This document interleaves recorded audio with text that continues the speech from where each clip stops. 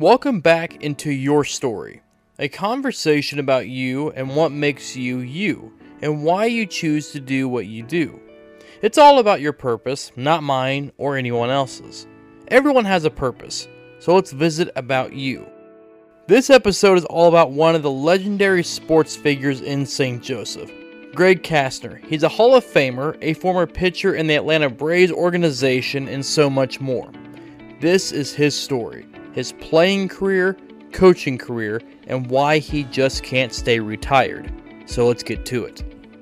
I guess kind of what we can start with is the big news in St. Joe. New owner of the Mustangs, Kai Turner, taking over as the owner now and kicking Dan to the curb, so to speak, is taking over as the new owner. It's kind of a change. Well, yeah, it was a logical decision, and I thank Dan for bringing back the Mustangs, because the couple of years that the Saints were gone, it was like torture around here. I didn't have anything to do, but it was kind of a easy transition. And I have no idea, how everything went down, but it's a great idea. Kai's been with the Mustangs since Dan brought him here, and he knows how to run everything. He's done everything from this to that. So it's just a logical process. And Kai is smart enough, let me tell you, that and being a businessman and being the things that he does with the Mustangs, that, he will be only as good as the people he hires to work under him. And I think that's the key. And he's pretty sharp when it comes to that. He's got a lot of good ideas, and I think he'll be a great owner. I don't know if he will, relinquish some of his GM stuff, if he'll have somebody come on to help. I don't know if it's just the owner, he just now pays the bills. I don't know what all that is going to entail with him now. It's kind of amazing when you think about just, Mustangs have only been around 12 years, but the impact they've made. I don't know if people quite grasp maybe what impact that's been. I mean, I barely remember the Saints type of stuff. I kind of remember the Black Snakes is from, reading and everything like that. But I think my formative years has been mostly the Mustangs. And I mean, I interned for them and everything too, but they seem like they've really, I don't want to say changed things, but maybe expanded on already the history of baseball in St. Joe too. Yeah, I think what it brings is a community, is a team, the people cling to it, and even the younger kids, the high school kids, they're getting into it because Johnny's doing a great job, and Matt did a great job of getting the local kids to play. And when you get the local kids to play, you're going to get the local people. And not only, when I say local, I'm not just meaning St. Joe, but the surrounding area. And the people here in town, want something to grasp onto, that they can hold on to, that they can claim, this is our team. This is who we are. This is kind of like, the Chiefs in Kansas City. I know we're up here and I know they practice here, but it's still the Kansas City Chiefs. Well, this is the St. Joe Mustangs. This is our signature of, and not only statewide, but nationwide. I mean, You look at people back, even when I was, had the opportunity to be with the Saints as a general manager and all the things that I did there. It's to the point now where the Mustangs, players, I should say, want to come here. And when you have coaches calling you, your job is pretty easy. Well, makes it easier. Right. But I think, the impact it has is the fact that the people have somewhere to go. It's great entertainment. They put a good product on the field. Championships are great. We're going to show up. The people are going to show up. And what Kai has done with all the promotions and everything, and it just gives the community that's something to do that maybe a bigger town doesn't have. And I think that's great for the community, because again, it's something they wrap around. It's St. Joe Mustangs. I love the Chiefs, but it's not the St. Joe Chiefs. I kind of want to expand on kind of what you're talking about there with St. Joe and kind of the pride in it. Kai was talking about that, and I'm guilty of this as anybody, kind of we'll dog on St. Joe, some of the things that are wrong in town and the issues there, but this is something that the town takes pride in, and maybe it's something to where people start looking at more of the positive stuff and not just, oh, it's St. Joe, or oh, St. Joe's at it again. Those type of things that we all do, but at the same time, there's a lot of good stuff around too. I and I know you're a media person, but as well as I do, a lot of times, and I'm not knocking the paper or any media, but we always see in the paper so much negativity of what's going on everywhere. Mm-hmm. And I think that the positive things that the St. Joe Mustangs bring out, like you said, it's huge. And that's the thing that people want to hang on to. I get tired of reading all the negative things. we're going through the COVID thing, and I know we have to deal with it, but it's just so negative, and what goes on with, all the things, the tragedies that go along in town. But the Mustangs are a positive thing for this town. The Mustangs are what pulls this town together as a positive influence of being around, being at the game, having fun. I mean, the Mustangs, I guess more than anything, it's a fun thing to do. It's kind of the thing to do. I have season tickets, okay? That's a great thing to have.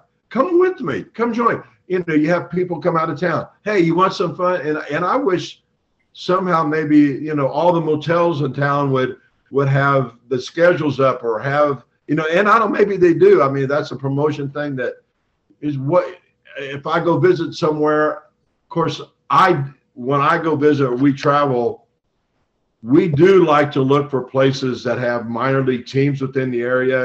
I've been to the Daytona Beach Cubs, the Myrtle Beach Pelicans, the Wilmington Royals, the Panama, the Pensacola. I mean, we look at places and we go to those games. So, when people come to St. Joe to visit, and what can you do for entertainment? Go to the Mustangs game. It's great entertainment, good players. It's not expensive as going to a professional game, but you're going to have fun being there. You're going to enjoy it. And you're going to talk about it, and it's a good experience.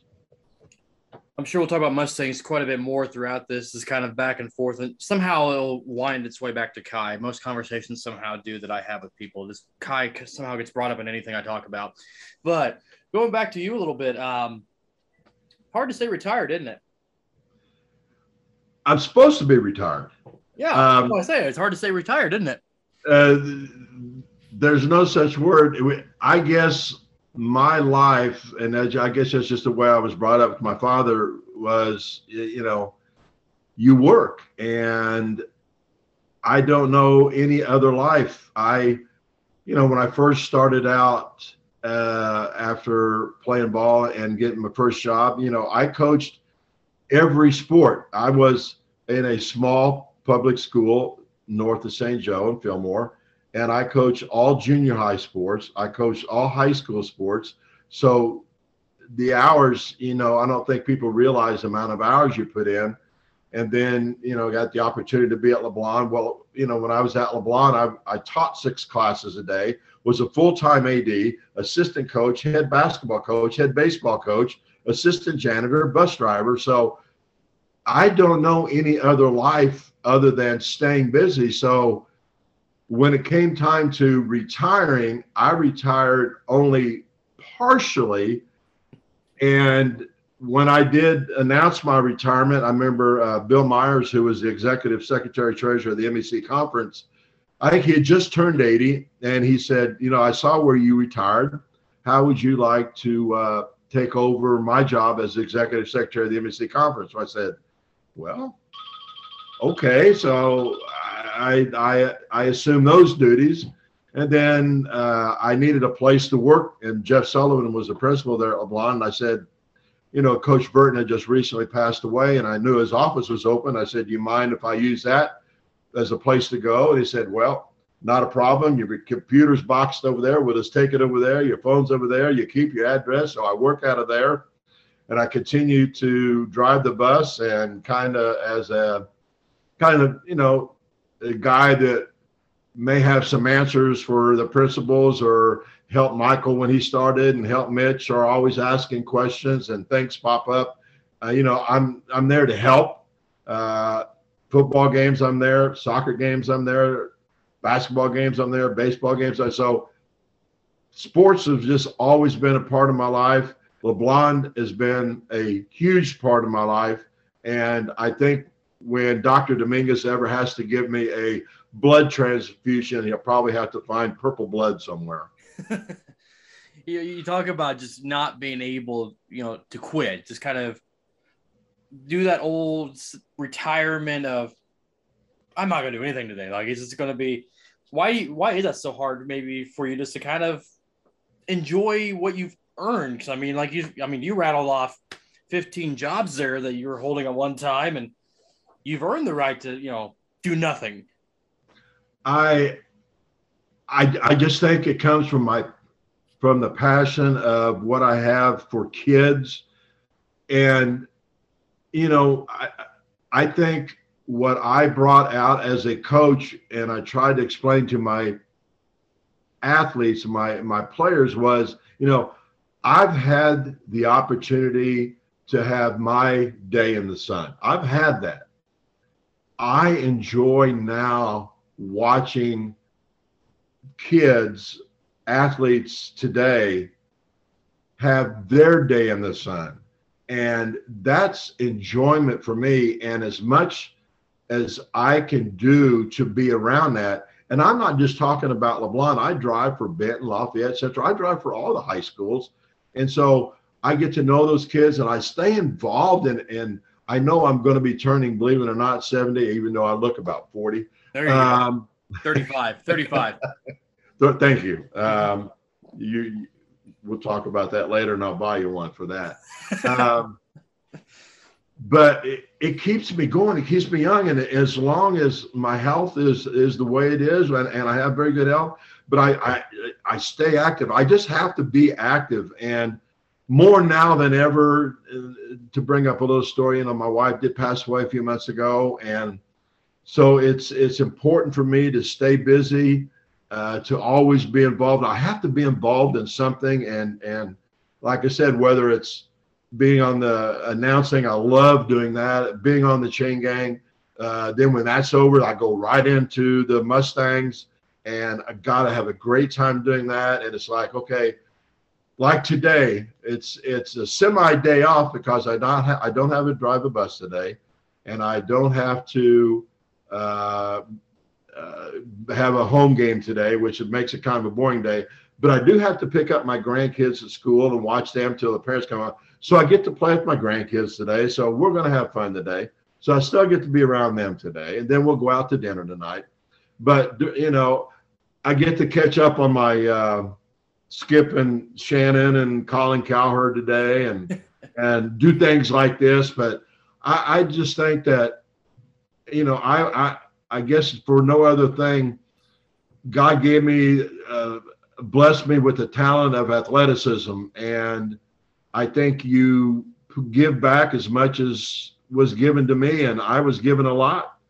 And I think it's my turn to give back, and I'm giving back as much as I can when I can. I think quite a few people know your story. At least I hope they do. And you and I talked about this summer about, your baseball career and just how close things were to, the major league level and everything. But, elbow and everything else at a time when, I'm not trying to age you, when Tommy John surgery was a little bit unknown more than anything else is probably the right word, unknown. I mean, you're one of St. Joe's, most legendary, I'll call it that, most legendary, athletes to come through. I mean, AAA and the Braves organization through there, and you had to have a better elbow, I guess, what it came down to. I appreciate the compliments, Chris. I really do. I get embarrassed sometimes. I kind of like to, okay, Thank That's you why I very say. much. That's why I And say for you. I do appreciate that. But, you know, I, we're all blessed with certain abilities. Some people have the ability to be great pianists or great artists. And, really, I envy those people because I really was not very good at art and music. And I love going in speech and debate. I drive the speech and debate bus. I love going and watching that. I love going to the theater. I mean, my things that I do on the side is the things that I could not do, that I was not gifted. I would just happen to be sports minded, and I love being able to watch people perform, to do the things that I couldn't do. And I just, like I said, we're all given certain talents, and what you do with those talents is your choice. I mean, I've seen a lot of young men and a lot of young ladies in this town have a lot of talent and seem to fall into the wrong group. I was fortunate enough that I had a strong family background and great coaches and a great support group, and was able to move on and fortunate enough to do what I was able to do. And I like I said, all of us have a calling, and I really truly believe and that we're not to get all, I don't mean this negatively religious, but we're all put here for a reason. And I had the opportunity, yes, to play ball, and I got I was able to play, but maybe my calling in life, that wasn't what I was put here for. I was put here to do what I'm doing, and that was to coach and to do these things. And that's how things happened. And, the injury happened. Okay. Now, what am I going to do from this? It's just like applying for jobs. There were reasons why maybe I didn't get jobs every year that I applied. All of a sudden, the Blonde opens, and okay, I get that job. Maybe there was a reason. I think back in my life and moments like that happened, and I believe that was why that's why I'm here. Things just didn't happen. Tommy John wasn't a surgery then, and I had the opportunity. It didn't work out. What I'm doing now has worked out for the best for me, for my family, for everybody. And like I said, I find myself with a person with a lot of energy. I love being around the kids. I love to teach. I love to coach. I love to help them out. I love to watch their success. I mean, it motivates me. And I think that's my motivation to keep going. And I'm going to keep going as long as I can, Chris. I'm just going to keep going. And God willing, I keep doing this another 10, 15, 20 years. I don't know. We'll see. I hope I am. And my grandpa had a body shop open until he was 83, and he's 86 now, and he was sometimes 83, 84, we're out there making sure everything was going well, but he was quick to kind of push us back because he'd had it for so long. So yeah, keep driving the bus and everything as long as you can. But I want you to maybe not be so modest here for a second. Going back to your playing days a little bit, what's a memory or something that really stands out about your professional run, or is there a certain story or memory that you have that just, man, it's really cool to think about? Well, we could. Well, I guess probably just given the opportunity to have a professional scout come into your living room and talk to you and say you've been drafted by the Atlanta Braves, and flew down to Atlanta and showed you around and offered a contract, signed a contract, flew you down, then you start playing, and then you meet people from all over the world, all over the United States and Puerto Rico and the Dominican, and get to know all those people and the players. And I guess probably if you said, and what you're going to find out if you talk to anybody that's ever had the opportunity to play the minor leagues, as you start out in A ball or rookie ball, maybe the fields aren't the best and the transportation isn't the best. But then as you work your way up, the fields get a little better, the transportation gets a little better, the meal money gets a little better. I can tell you the stories, and I think we mentioned this before. When I was in rookie ball, I was fortunate enough to only be there for about 3 weeks because I got the opportunity to move up quick, and we would go on the road and stay in towns. I tell you, and I'm going off on a tangent here. Bull Durham is about as close to real life movie of really what happens in the minor leagues. And I know there's a different storyline, but really that does go on. You drive into a town at 3 o'clock in the morning, get off the bus, you play 3 or 4 games, you get on the bus, you drive 12, 15 hours to the next town. But anyway, so when the coach says, here's $5 meal money, well, I just thought that was for the meal. No, that was $5 for the day. So rookie ball, I was given $5, and that was supposed to last me all day on the road. I just thought that was per meal. But anyway, so as you got along, so that that's a story. But I guess probably I shouldn't say my biggest claim to fame, but probably my one story that I always like to tell was the year that the Braves signed their #1 pick by a guy named Dale Murphy. And I'm sure everybody knows him.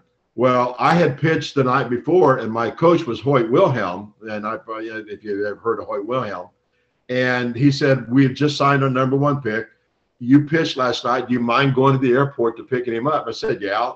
So I got this little cardboard box that, like you see at the airports. You pull into the airport, you see all these names, kind of like on Seinfeld, here. So I've got this little thing saying Dale Murphy, and I'm just sitting there waiting for this guy. I have no idea who he is. And so I go, Dale Murphy. Oh, Dale Murphy, glad to meet you. I'm Greg Kastner. Supposed to take you back, come in. And so he became a roommate, and Dale went on. Obviously, it should be in the Hall of Fame. It's a sin that he's not. And he is still very involved in baseball. And it's funny, and I'm going to tell the story that we parted ways. He went on to greater things and had a great career at the pro level. But my last year of coaching, and I belong to the ABCA, which is the American Baseball Coaches Association, which is high school and college coaches for all in the United States. And they always had a big convention every year. And I tried to go. And the last year that I went was in Nashville. And I just had dinner, and I was walking down the runway there at the Opryland Hotel, and I saw this guy coming from the the check-in place, and I went, Dale Murphy. And he looked at me and said, yes. I said, well, Dale, you may not remember, but I'm going to tell you the story. So got into it. He goes, yeah, great. How you doing? He goes, have you seen such and such lately? I just talked to whoever, and I just talked to him, and it just went on. It was just like we picked up where we left off, and it was just like, yeah, I remember playing, and whatever happened, what are you doing? And he thought that was great that his path went this way, but your path went that way, and it was great that the number of lives that you touched, what you were doing. And we went on, and I had my picture we take with him, and had a chance to meet with him and have breakfast with him. And it just so happened that one of the speakers also happened to be one of my idols, John Smoltz. And I said, Dale, I really would like to meet John. No problem. So I got to meet John Smoltz. Oh my God, I was in heaven. That's awesome. Just like Kevin Costner, in Field of Dreams. Is this heaven? Well, I was there, so I know what heaven was like. So got to talk to John, not very long. We just a few things, and I say, any tips? And he gave me a few things about how to chart players in the preseason and game little things that you could do to help pitchers out to become better. But just 5 or 6, 7 minutes, I was able to talk to him. But God, that was heaven. To see Dale and to meet John Schmaltz, it couldn't have been any better. It couldn't have been any better way to end my last year of coaching. So anyway. That's why you retired from coaching, because you couldn't top. That's why it couldn't got any better than that. There it is. We're gonna stick with baseball a little bit here and maybe get opinionated, both of us here, with the Major League Baseball. We're in a lockout, so I guess that's kind of the point number one. What's the biggest thing facing baseball right now? Like, it just seems like there's a mess all over the place and can't get out of its own way half the time of things like. My personal opinion is that the players' union is so strong, and they are so controlling that they are making it hard for players to not stay unified. I mean, the union is so, I don't know how to put it, but that's what's driving the costs up of games, and all these player salaries are just, to me, are getting, not that somebody's not worth, a few $1 million, but we're seeing guys signing 10-year, $250 million or 10-year, $300 million contracts. I'm going, $30 million a year. And, you break that down to per at bat, and then, we've all seen that stat, or per strikeout. It's like, how much money do you have to make? How much money do you have to make? I'm not begrudging players or any person to make a good living, but I don't have to. Why it just they're just pushing it to the limit, and it just keeps going and going and going. And somewhere, the owners, and I know the TVs, and that just keeps driving costs up. And I just wish, kind of like the movie that Kevin Costner in, that didn't get a lot of notoriety, and I think it's one of the great baseball movies and books, is For the Love of the Game. And I don't know if you've seen that. Mm-hmm. Yeah. Yeah. And I think the ending, and when he signs the ball, it says, "Tell him I'm done for the love of the game." That's what it's supposed to be. You play for the love of the game. You play hurt. You play, and you just play because you love the game. And that's the way I was brought up. And I'm, like I said, I'm not begrudging all the money that they're making. I came at the wrong time, I guess, but that's okay. But I just think that the union, the players' union, is sometimes not forcing players, but if you're in a union like that, it's hard not to get out and not to stay locked out, because my salary is going to go from 1.2 million to 5 million, because if we stay locked out, the owners are going to give in. Well, that's good for them, but it's bad for the game of baseball. We've kind of lost track of what baseball, the old guys, I'm talking even older than me, way back when, that did, like the Cy Youngs and the Babe Ruths and Lou Gehrig's, playing for the love of the game, that got, that took salary reductions because they didn't produce. Now, if you want to pay salaries based on production, let's do that. You produce, we'll play. You win 20 games, we'll play. We'll pay you. Yeah. But if I'm giving you $20 million and you're gonna be on the DL for half the season but still get paid, that's not right.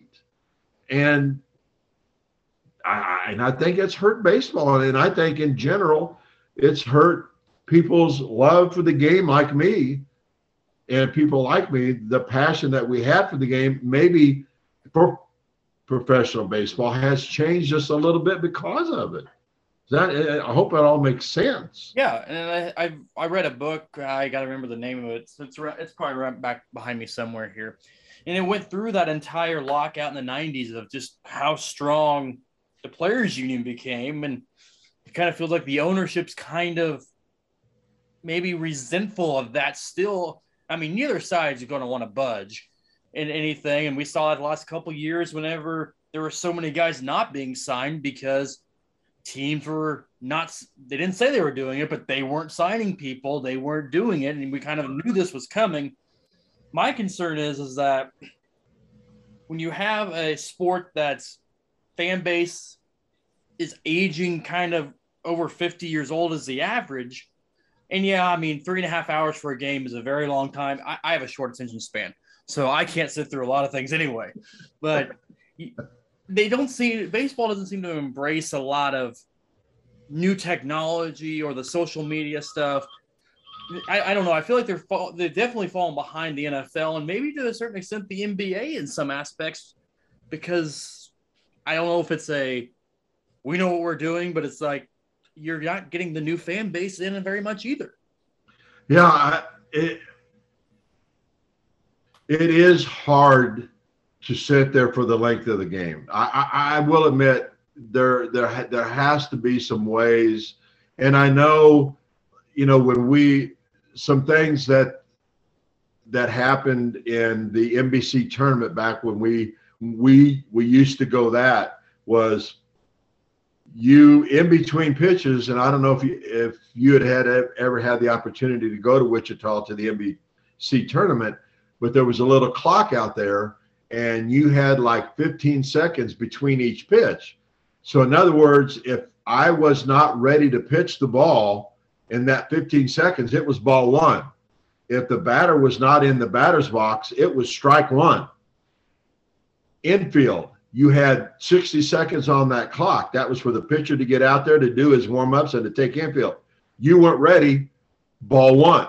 Right.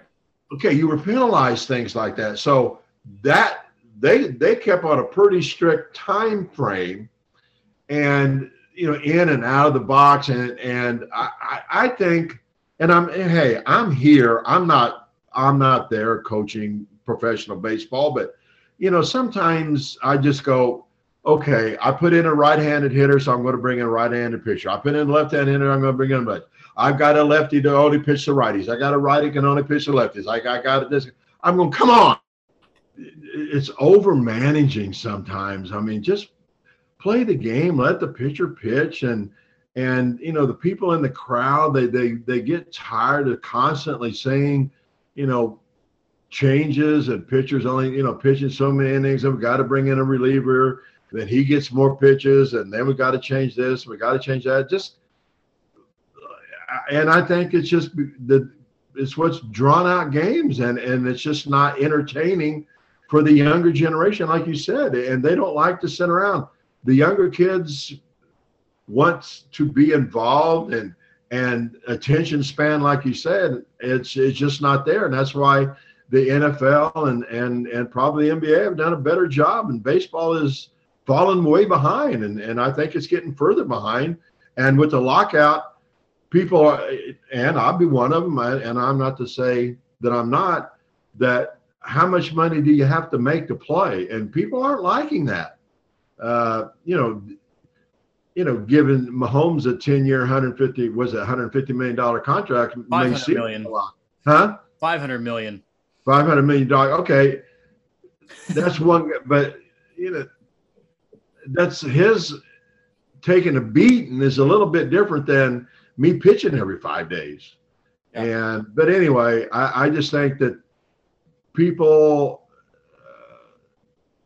younger people, older people, to the fact to where they're tired of all these people wanting more money, when they're going, how much do you have to really make? Come on. And the owner's hands are tied, like was said by the union, and baseball, the games do last entirely too long. There has to be some ways, but they're against technology. And really, what's wrong with having the computer screen behind there to call balls and strikes? I mean, for the most part, really, the home plate umpire, if you watch a game, is 90-some% accurate anyway. Yeah. I mean, they are. Yeah. But, okay.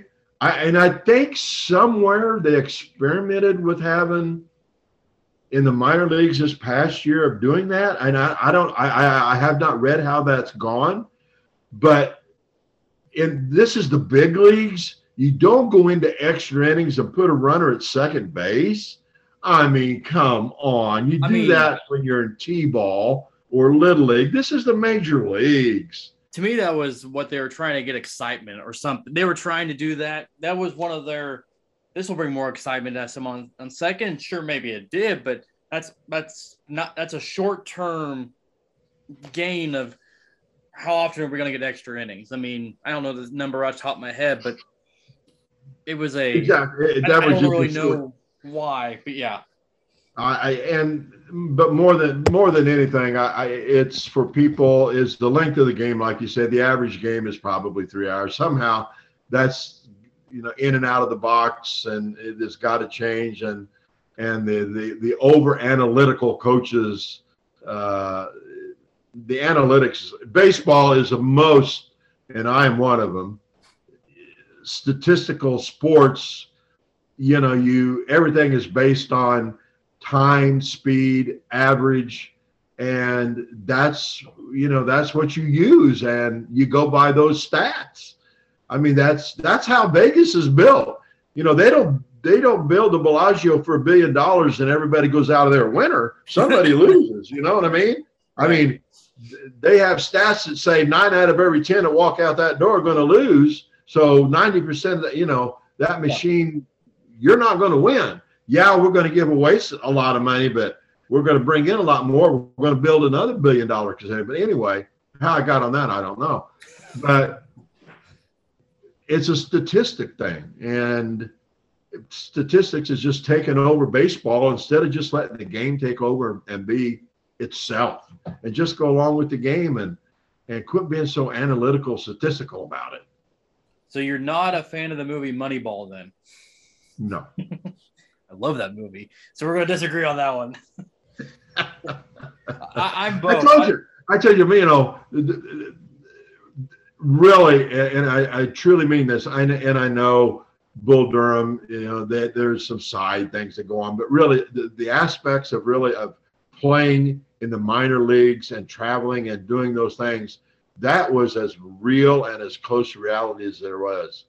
But the movie that really, again, that I loved the most was For the Love of the Game, and it's one of my favorite movies. But anyway, because that's why he played. It was for the love of the game, and that's why I played, and that's why I wish everybody would play. It was for the love of the game. I'm a big fan of Major League, but I'm a big fan of Major League, but those aren't quite exactly the same. Oh, they aren't built the same as the other ones, but. Right.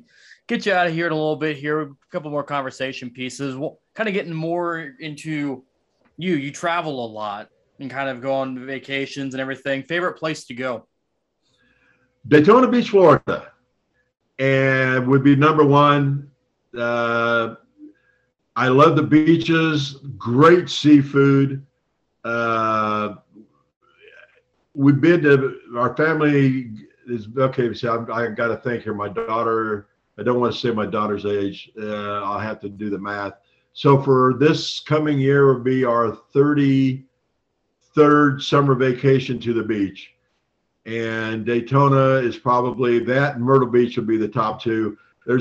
We love seafood, and fresh seafood, and the beaches are just, there's nothing better than spending a week or two sitting in a chair under an umbrella or canopy, quaffing a few root beers or margaritas, just enjoying the breeze, watching the people, away from life, and having fresh seafood, going to the fresh seafood market and having great seafood, and just taking a nap in the middle. There's nothing more refreshing than being at the beach. Life at the beach is nothing better than life at the beach. So Daytona Beach would be number one, Myrtle Beach would be number two, but any beach, as long as it's an ocean, not a lake. Well, because there are beaches at the lakes. Yes. I'm talking the ocean. There's nothing better. Nothing better. I've been to Hilton Head a couple of times, but man, Yeah. it's a tough toss up because I've been to Banff National Park in Canada. Buddies and I went there, and it's hard to beat the mountain ranges and everything too. We went to Hilton Head twice. We went to Banff once, and I could hide in the mountains forever. Like no one could ever. I would be okay with no one finding me. Just have like a cabin up there. But yeah, there's something about the beaches too, where it's just like as long as it's not overcrowded, where it's just calm and you can just hang out there too. Yeah. That's just everybody has their reasons. I know there's a lot of people that love to go snow skiing, and to me, I don't think I want to be going downhill down a mountain when it's 3 or 4 degrees and a bunch of snow and ice, and I'm freezing. When I can go to a beach where it's 85, 90, 95, never be cold, never have to wear gloves, just wear shorts and a hat and a pair of glasses. I may put it this way. It's to my age now. It's just about where the cutoff is. It gets below 70, I get cranky. I was going to say, so you weren't a cold weather pitcher then, were you? No. I actually, really, believe it or not, I preferred back in my day when I was at pitching in Missouri Western to pitch in the cold weather for one reason. Hitters hated it. You ever hit back in the day when you play wood and you jam them inside and it just sting their hands at those aluminum bats? Yeah. Hitters, I think I give me a cold day any day to pitch because I think it's easier because you stay warm.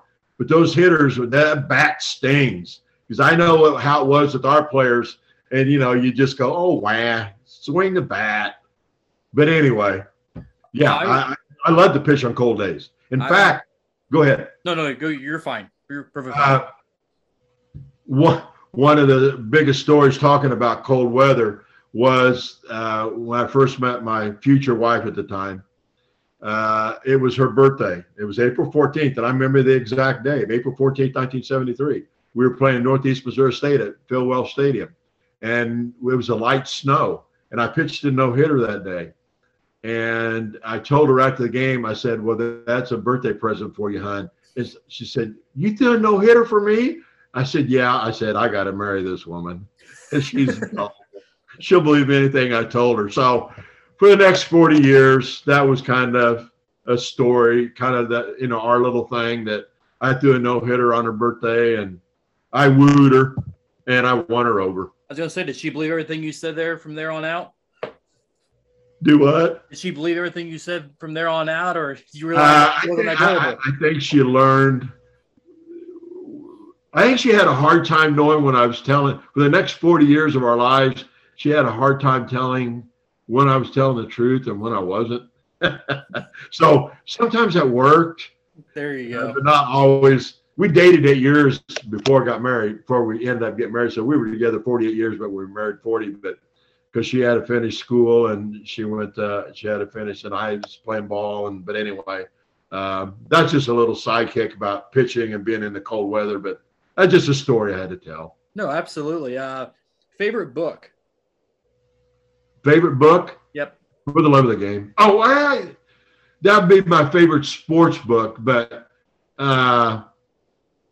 really, I think it would be the book that was written by Buck O'Neil, I Was Just on Time.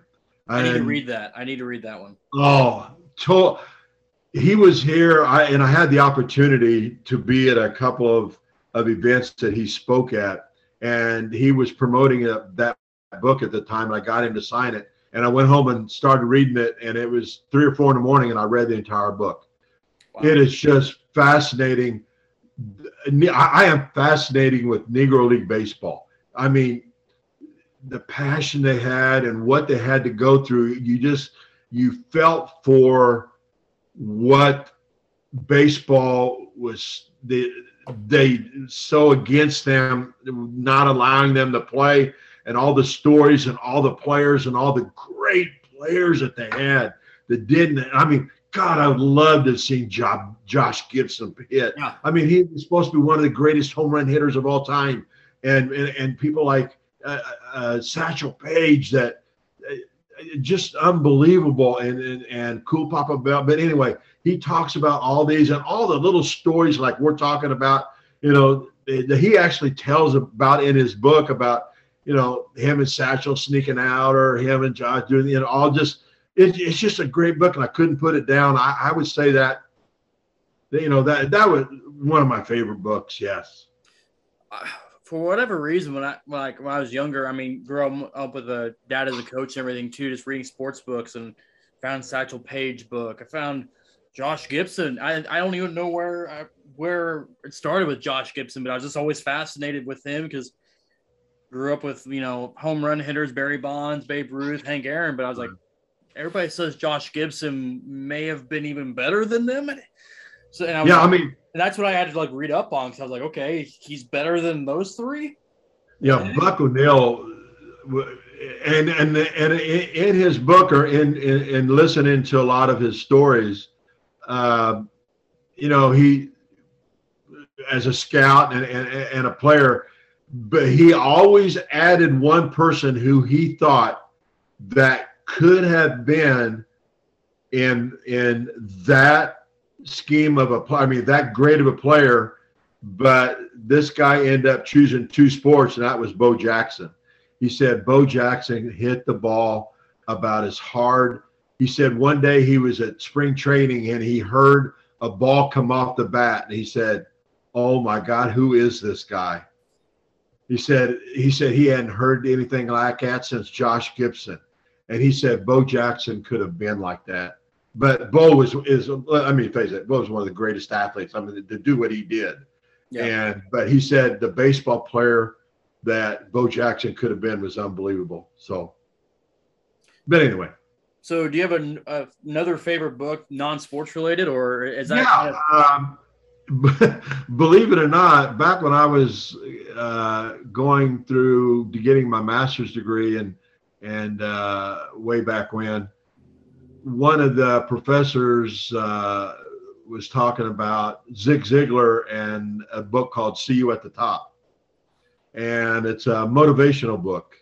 And it's another one of those books that I refer to. It sits in my office there that I refer to quite frequently.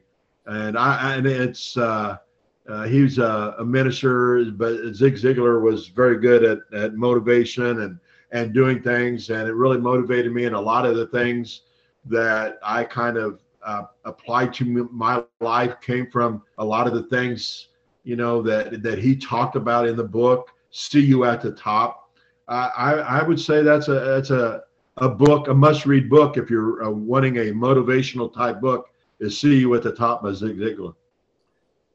Advice you would give to a young coach in this day and age? Go to as many baseball clinics as you can, because you'll never know everything. I thought I was a good coach until I started going to these, and I'm going, wow, I didn't know we could do that. I didn't know I should be doing this. But as a young coach, I would suggest join the ABCA, go to these national conventions, and you will become a better coach. Advice for, let's stick with St. Joe young kids that are kind of in any sport for that matter, because I know it's been kind of an interesting few years across the board for all the schools, even LeBlanc, St. Joe Christian, and obviously the public schools, that uncertainty and things changing constantly. What's advice that you would give to a kid that is kind of in the middle of all of this, that the adults are making decisions around them? You know, probably the biggest thing I guess I would tell a kid is that if you have a passion for a specific area, and it doesn't have to be sports, I'm not, just whatever it is, and like I said, music or theater, then you have to go where your heart takes you, and you're only going to get out of anything what you put into it. You can't go into anything haphazardly. You're either all in or you're none in, because if you're half in, you're not going to get anything out of it. So if you're going to do it at 100%, then you'll get something out of it. And it doesn't, but you have to buy in. You have to be all in. If you want to be successful, if you want to be the best lawyer, if you want to be the best pianist, if you want to be the best violin player, if you want to be the best basketball player, that does not necessarily mean you have to be a professional. But what even in high school, just be the best that you can be. Put in the time, the effort, but you got to buy in and be all in. If you're not all in, then it's not worth doing. You've got to be all in. And so I'm telling you, as a young athlete, to be all in, or don't be in it at all.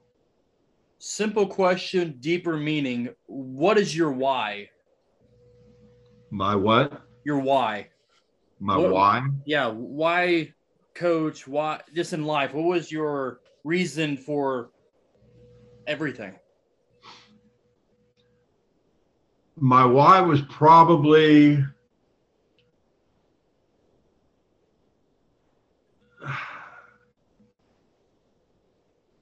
the love I have for being around other people. And I think we talked about this early. The why I do what I do is I want to see kids or young adults have successes. I want to see them enjoy life. I mean, and one of the things in the book that Zig Ziglar talked about, and I'm going to revert back real quick, it says, you're going to be dead longer than you're going to be alive. So you better find out how you want to spend your life. So I think that answers my why. Good enough for me. That's deeper than what I think probably a lot of people are going to think when they hear that as well. Okay, got to think about that a little bit longer now. But all right, I'll get you out of here on this question. Favorite song on your DJ playlist that we get at LeBlond every game? Being you haven't given me any new ones, I would say I get a lot of people every time I go to a game, even for the holiday tournament. They're like, have you noticed the songs in? I'm like, yep, I've noticed a few of them already. I've heard them 3 times. We're good. Jump, Living on a Prayer, Dire Straits. I Got a Feeling Tonight's Going to Be a Good Night. You know, I try to at times, like, you know, My House, like kind of our entry song when we play, or kind of get the girls, the guys, mother, you know, tonight's going to be a good night, you know, tonight's going to, and then, you know, this is our house, but, you know, Jump and you're, you know, the Living on a Prayer. But anyway, I would say, and if you watch the Dire Straits video of, well, what's the name? I can't even think of the name of the song. But anyway, but the video has a lot of sports clips in there, but you have to watch the video, and that's probably why I probably, and it's a good karaoke song that I used to sing to. But I did karaoke back in the day. All right, favorite song to karaoke. We're gonna keep this going then. What favorite song to karaoke? I actually, because of my voice, I would say Luckenbach, Texas, some Waylon and Johnny Cash, because of my voice, a little bit to the lower side. I could do those quite well. So a lot of Waylon and a lot of Johnny Cash songs I love to do. Luckenbach, Texas is one of my favorites. Going back to your playlist real quick, since I give you a hard time about it now, and everybody kind of knows that we can just kind of go back and forth with it. How long is the playlist? How many songs are in that playlist? I say 10, but that's just been the running joke at this point. How many? 10. About 65.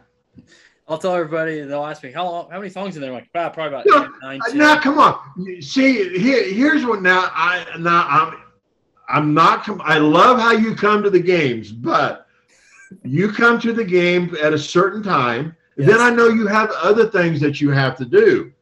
Yes. And then you come back. So what you're hearing is a start over of what the other 65 that you missed. It's just that you're catching another. Now, if you would stay there all day, I guarantee you would hear all 65 songs. Well, see, trust me. During the holiday tournament, I was there all day. I did hear all 65 songs, I think twice. But There are some that I do play more, yes, because I enjoy them more. And really, I know kids can listen to what they want to, and that's fine. I listened to what I wanted to when I was growing up. My parents listened to what they want to, and they can listen to what they want to. But the people who come to watch the game, let's face it, are the parents of the players. So my music is geared to the parents of the players more than it is probably to the players. And I do apologize because some of that may not be appropriate that parents want to hear. So I kind of cater to the crowd more than I do to the athlete. And maybe that's not fair or right, but that's what I do. And it's probably the same way when I'm at the Mustangs game, when I'm doing the announcing, I kind of cater to the, trying to make it fun for the people there. So I'm trying to get the music that the people want to hear, the parents. Yeah. So, and I apologize to the players for not maybe playing some music that they may want to hear, and not saying that even the music in my time was not appropriate. And Chris, I know this is going to date me. And 35. And I don't mean anything by this, but I love the song Cocaine. But it didn't dawn on me till later that the song was about. I mean, it didn't dawn on me. Right. So, and so I went, whoa. So that's why I can't say I'd be judgmental against what the kids listen to. But some of it, can be for parents don't want to hear it. Right. So just so that the kids who do watch this cast or the parents know that that's why I do what I do. Yeah. It's nothing against. It's also a school function. Nothing against the players. So just so they understand, now they understand why I do what I do. Yeah, it's also a school function, and you're not going to play just anything out there. I'm at where I'm at. Exactly. And all I'm hearing is you're going to add DJ to your next job title. You're going to start your own DJ business pretty soon. As soon as Greg Lynn retires out at the radio station, I'll take his job. I need another job. And then you can start doing weddings, and you start doing, dances, and you get your own DJ. I need to go to 94.9 in Kansas City because that's the oldie station, and I'd be really good. All right, I'll get you out of here on this one. And this is to describe you in 3 words. How would you describe Greg Kastner in 3 words? 3 words. Okay. Fun, friendly, and caring. That would do it. Perfect. Thank you, sir. Appreciate it. All right. Hey, I had a great time.